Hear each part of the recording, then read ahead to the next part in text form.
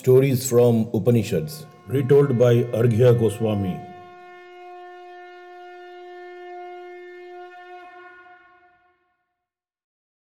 Hello friends, and wish you and your loved ones a very happy Deepawali. After a hiatus for about a week or so, I'm back with a new story from Brihadda-Aranyaka Upanishad. Today's story will mark the beginning of one of the most important chapters mentioned in the largest of the Upanishads. In Madhukhanda portion of the Brihaddaranyaka Upanishad present a series of dialogues and debates between the great Maharishi Yajnavalkya and other eminent scholars of ancient Vedic India such as Gargi Vachakanavi, Maitree, Uddalaka, Ashwala, Aartabhaaga and many others.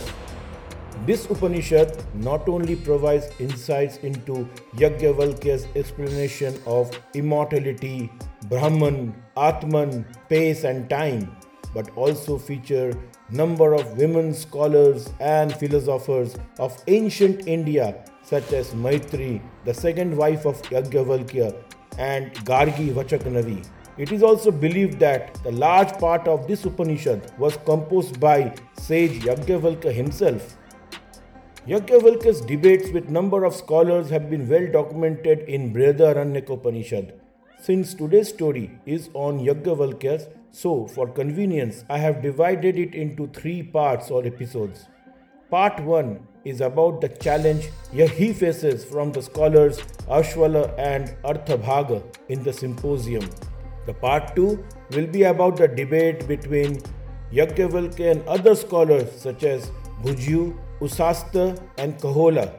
And the part 3 will describe the debate between one of the greatest women scholar of ancient India, Gargi Vachakanavi, whose philosophical views are mentioned in Chaandogya Upanishad. So hold on tight for an epic journey into the deepest thoughts of Sage Yagnavalkya. Yagnavalkya versus Ashwala and Aartabhaaga, Part 1. Today's story begins in the courtroom of King Janaka of Videha. In my view, there may be several King Janaka throughout Indian epics and scriptures, as they all belong to lineage of Janakas. We find King Janaka of Mithila in Ramayana, who was father of Sita. Satapatha Brahmana, another ancient scripture, tells us that the name Janaka was assumed by the kings of Videha kingdom. King Janaka was taken as an example in Bhaagawat Geeta in chapter 3 verse 20 by Lord Shri Krishna. Then one of the King Janaka was a great philosopher and composed Janaka Gita. There is a mention of another King Janaka and his account with the great sage Ashtavakra. In Ramayana, Janaka is said to be Mithila Naresh or King of Mithila. However, please note that Mithila is a city in Kingdom of Videha. So, we can safely assume that King Janaka of Ramayana is a different person as mentioned in today's story in Brihaddaranyaka Upanishad. Let's continue with that story. The King Janaka of Videha himself was very learned and lover of philosophy. He wanted to organize a Goshti or a symposium of learned scholars on the concept of Brahman. All respected philosophers, sages and scholars were duly invited. He well knew that humans by nature will not work without any profitable outcome. Being an idealist and believed in the theory of giving first and receiving afterwards, he announced a healthy package for the winner. He announced that the wisest of the scholar will win 10 gold coins contained in the bags fastened in between the horns of 1,000 cows. So the winner will take away 10,000 gold coins and 1,000 cows as a prize amount, which was huge. Sages, scholars and philosophers from far and wide attended the symposium. They all settled down in King's grand courtroom. The king announced the grand prize and said, "These 1,000 cows with 10 gold coins tied to their horns are for the one who is the wisest among you all. Step forward, take them if you think you are the one. The prize money was incredibly tempting for anyone. Everyone were truly tempted to claim the reward. However, it was also important that in such an assembly of wisest of wise men and women, good manners and humility was valued the most. So, no one came forward and boasted to claim the award. The assembly was in a silence. Each scholar looked at their counterpart if he or she wanted to claim it. Suddenly, a young scholar named Yagnavalkya stood up and told to one of his disciples, "Dear Samasravas, please drive these cows home." Just to add on here, the word Samasravas means one who learns how to chant Saman. Thus this implies that Yagnavalkya is well versed in all 4 Vedas. Let's go back to the story. The student cracked a smile and prepared himself to obey the command of his guru. The student shouted, "Hail the prince among the sages!" The young scholar, although was a bit rude in his approach to claim the award, but very courageous. As soon as he commanded his student to take away the cows and the gold coins, all other sages and scholars interrupted him. They came upon him like a huge barrier of stone wall. One of the sage fumed, "The man is overconfident." Another one shouted, "You believe you are the wisest among us?" Yagnavalkya smiled calmly, shrugged and said, "We all will bow to the wisest one among us, don't we?" Then after a pause, he said, "But we know that we all are here for the cows and the gold coins." This answer irked the sages and the scholars. They fumed after hearing the stark, naked truth from the young scholar. "Let's have a debate then. Prove us that you are worthy of those cows and gold coins. We have the best Hotur in the kingdom of Videha in Ashwala. He is the best Vedic scholar we have known. Debate with him," announced another sage.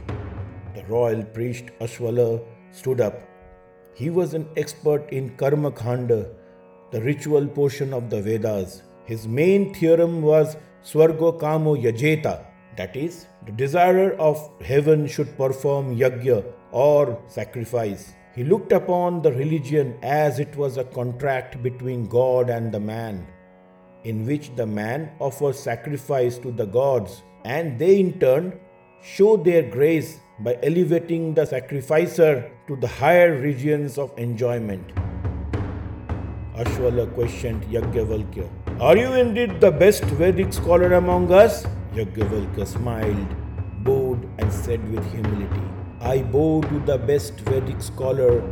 I just want the cows and 10,000 gold coins." Ashwala then said, "Then you must debate with me. If you win, you can have your cows." Yagnavalkya smiled and sat down in Padmasana. Ashwala questioned, "What happens to the departed spirits? In what kind of celestial regions the departed spirits inhabit? Does it go beyond the clutches of death?" Yagnavalkya smiled, as he knew that this is a limited vision of life, and attainment of heavenly enjoyment is not the highest. He replied, "Fire transcends death. A hotur or a priest of Rigveda uses speech or vak to chant the mantras. So speech is the fire with reference to the gods. This fire is hotur. This fire is liberation. If sacrificer look upon them as fire, their divine form, it conduces to his liberation from death. This liberation that consists in looking upon in their divine aspect is also spoken of as resulting emancipation, becoming one with the fire, which takes one beyond death, that consists in attachment to limitations relating to the body and elements." Then Ashwala asked Yagnavalkya, "What support does the sky provide to the sacrificer to take him to the heavens?" Yagnavalkya replied, "Through the mind, through the moon, which is called Brahman. The mind of sacrificer is the Brahman. This mind is the moon is Brahman. This moon is liberation. This liberation is emancipation. In other words, what Yagnavalkya meant was the mind of the sacrificer is the body, and mind of the moon is its reference to the gods. The mind in the body is same as the moon among the gods. The sacrificer beholds the limited form of Brahman among the elements, that of his own mind in the body as the unlimited moon. Through the support of mind viewed as the moon, he attains the heaven as a result of his rites, or in other words, he is released or liberated. Then Ashwala asked Yagnavalkya, how many types of hymns will a hoter perform during the yagya, and which would be those? Yagnavalkya immediately replied, 3 types of hymns: preliminary, sacrificial, eulogistic hymns. The preliminary hymns are chanted usually before a sacrifice. The sacrificial hymns are chanted during performing the sacrifice, and eulogistic hymns are chanted in praise of the deities. Then Ashwala asked, what do you win through them? Yagnavalkya replied, all this that is living in the 3 worlds through meditation. Till now, Ashwala's questions were direct and replies he received from his opponent was satisfactory. He decided to level up his nature of questions. He concentrated only on Rig-Vedic rituals, so he decided to stalk into other Vedas and their associated rituals. He asked, how many kinds of oblations will the Ardvayu priest offer in his sacrifice? Yagnavalkya replied, there are 3 kinds of offerings in which an Ardvayu priest will offer in Yajurvedic sacrifice. Those that blaze up on being offered, those that make great noise when offered, and those that sink on being offered. What Yagnavalkya meant was materials such as wood and clarified butter blazes up when offered. This represents he wins the world of the gods, for this world shines. Materials such as flesh makes great noise when offered in yagya, and this represents that he wins the world of the dead, for this world is full of uproar. And the materials such as milk and soma sink to the earth when offered. This represents that he wins the world of humans, for this world is lower. Ashwala continued his questions. Through how many gods does the priest from right protect the sacrifice? Yagnavalkya confidently answered, 1, sir, that is the mind. The mind is indeed infinite, and infinite are Vishwadevas. Through this meditation, he wins the infinite world.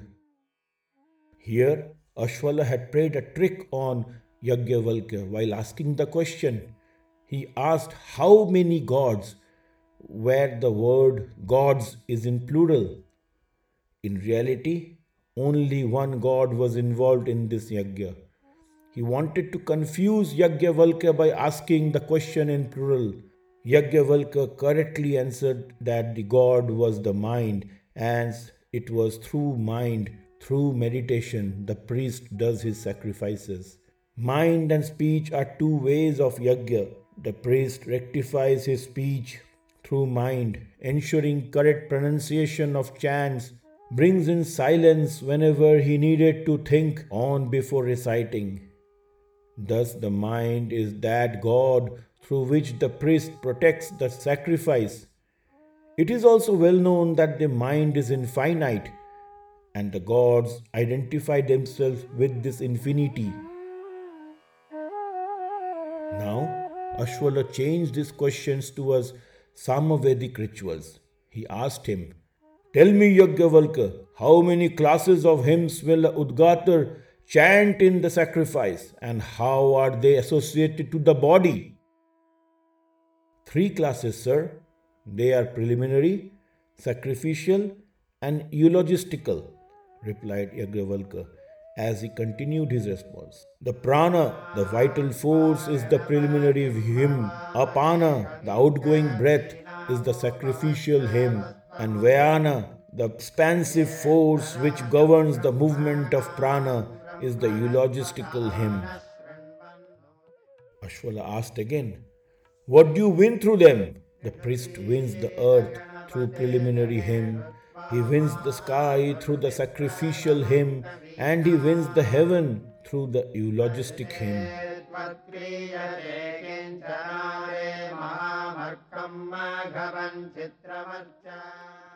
These responses silenced Ashwala. He accepted his defeat and sat down in his place. The scholars were spellbound to hear such deep and profound philosophy from a young scholar. Friends, if you remember in my previous podcast, episode number 5, the story of prana, I have already explained about Hotar, Udghatar, and Ardvayu. I hope you remember them. Just for convenience, for the listeners who have tuned in today, Hotar are the priest who sacrifices using Rigvedic hymns. Udgatar are the priest who sacrifices using Samavedic hymns. And Ardvaryu priest who sacrifices using Yajurvedic hymns. So going back to the story, there was a pin-drop silence in king's courtroom.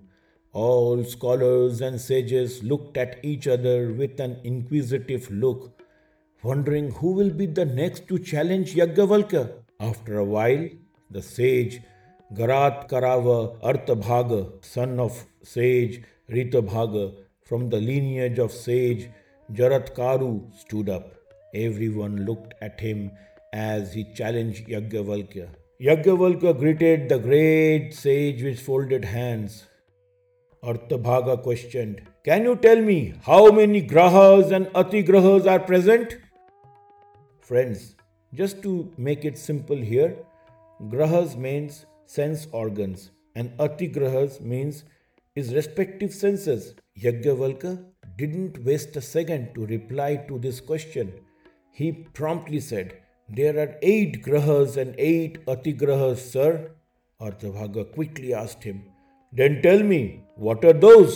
Yagnavalkya replied, "Prana, the vital breath, is graha or sense organ, which is controlled by atigraha, the apana or inhalation, for one smells the odor through apana. Speech or vak is the graha or sense organ that is controlled by name, as the atigraha, for one utters names through speech. Tongue is one graha that is controlled by taste, as atigraha, for one knows the taste through the tongue. Eye is one graha which is controlled by atigraha, color, for one who sees the colors through eyes.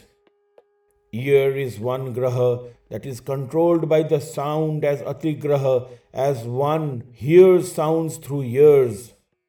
The mind is one graha and is controlled by desire, as atigraha, for one wishes desires through mind.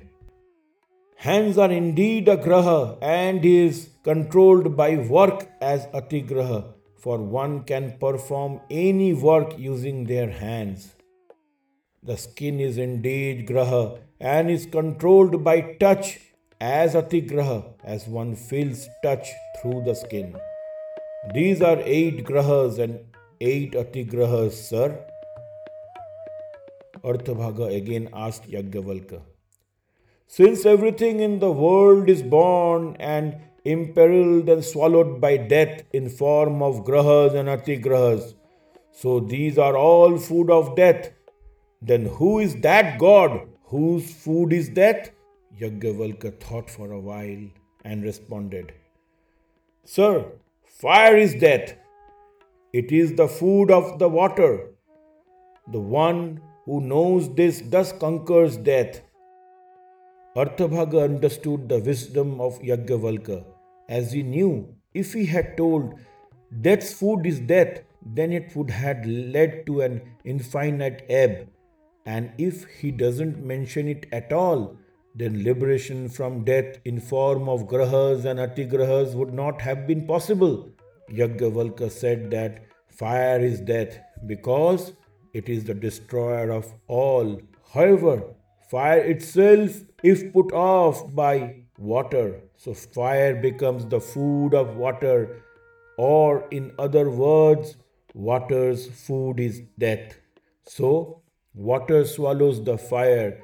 It also swallows up the grahas and atigrahas, and when it is destroyed, liberation from relative existence become possible.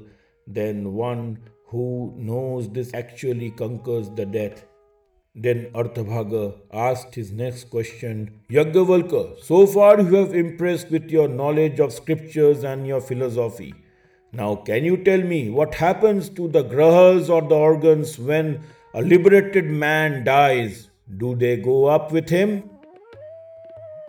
Yagnavalkya said, No, sir. When a liberated man who has known Brahman dies, his grahas and atigrahas or organs and senses are merged into him as form of impressions and impel him into actions. The organs and senses or grahas or atigrahas become one with the Supreme Self or Atman and attain identity with it. The body swells and is inflated, and in a state he lies dead. So a liberated man, after his bondage is destroyed, does not go anywhere.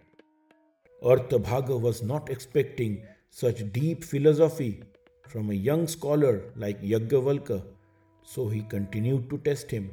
Yagnavalkya, when this liberated man dies, what is that does not leave him? Yagnavalkya calmly replied, Name, sir.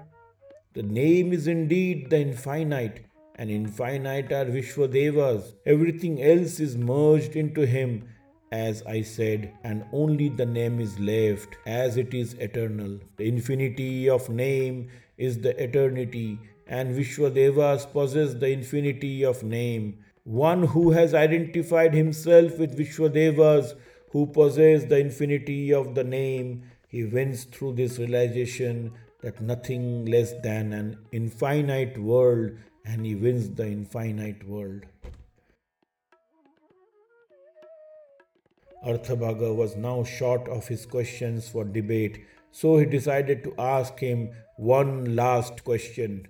When the vocal organ or graha of a liberated dead man is merged in fire, the nose in air, the eye in the sun, the mind in the moon, the ear in the quarters, and body in the earth, the Atman of the heart in the Supreme Self, the hairs of the body in the herbs, hairs on the head in the trees, and blood and seed are deposited in the water. Where is then the liberated man?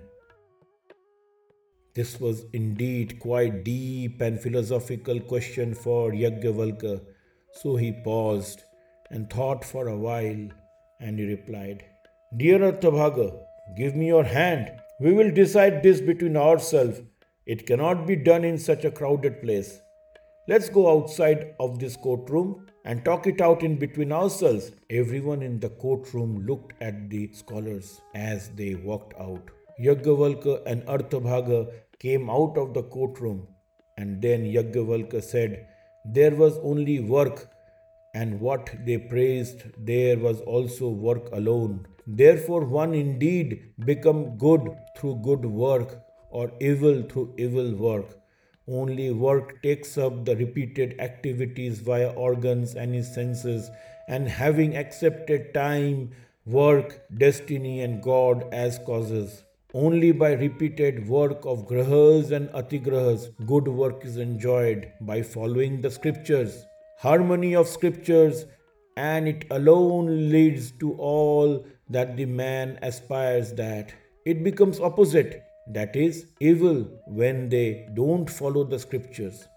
Evil work subjects a man to sufferings through repeated births and deaths in moving and stationary bodies, full of pain, including lower animals, spirit, and denizens of hell. As this Artabhaga was convinced with the knowledge and wisdom of Yagnavalkya, and accepted his defeat and came back to his seat. Yagnavalkya Being victorious in the debate with two eminent scholars were about to leave when suddenly he was stopped by Bhuju, the grandson of Lahya. Friends, that was the first part of the story of Yagnavalkya when he was challenged by two eminent scholars of ancient India. From a story point of view, these are very simple dialogues between Yagnavalkya and others, but in reality, these stories present higher thinking and deep inner meanings. I have tried to explain some of these concepts while I narrated the story. One of the most important concepts which was discussed in the story was about the bondages in form of grahas and atigrahas, that is sense organs and their senses. These together binds a man into more worldly realm. However, when he transmigrates and gets liberated from this bondage by virtue of death, he travels into the realm of death. He can also liberate himself from death, as there is death of death, that is water. The liberated man dies, he does not go anywhere. Everything about him is gone except his name. Through the bodies and sense organs of those that transmigrate and those are due to be liberated at death are equally connected with their causes. The bodies and the sense organs of the liberated are however discarded, while those of the transmigrating set are repeatedly taken up to work, and when exhausted, everything is destroyed except the name. This is liberation. In the next episode, we will continue Yagnavalkya's debate with other scholars. So, stay tuned for more. Until then, Shanti, Shanti, Shanti.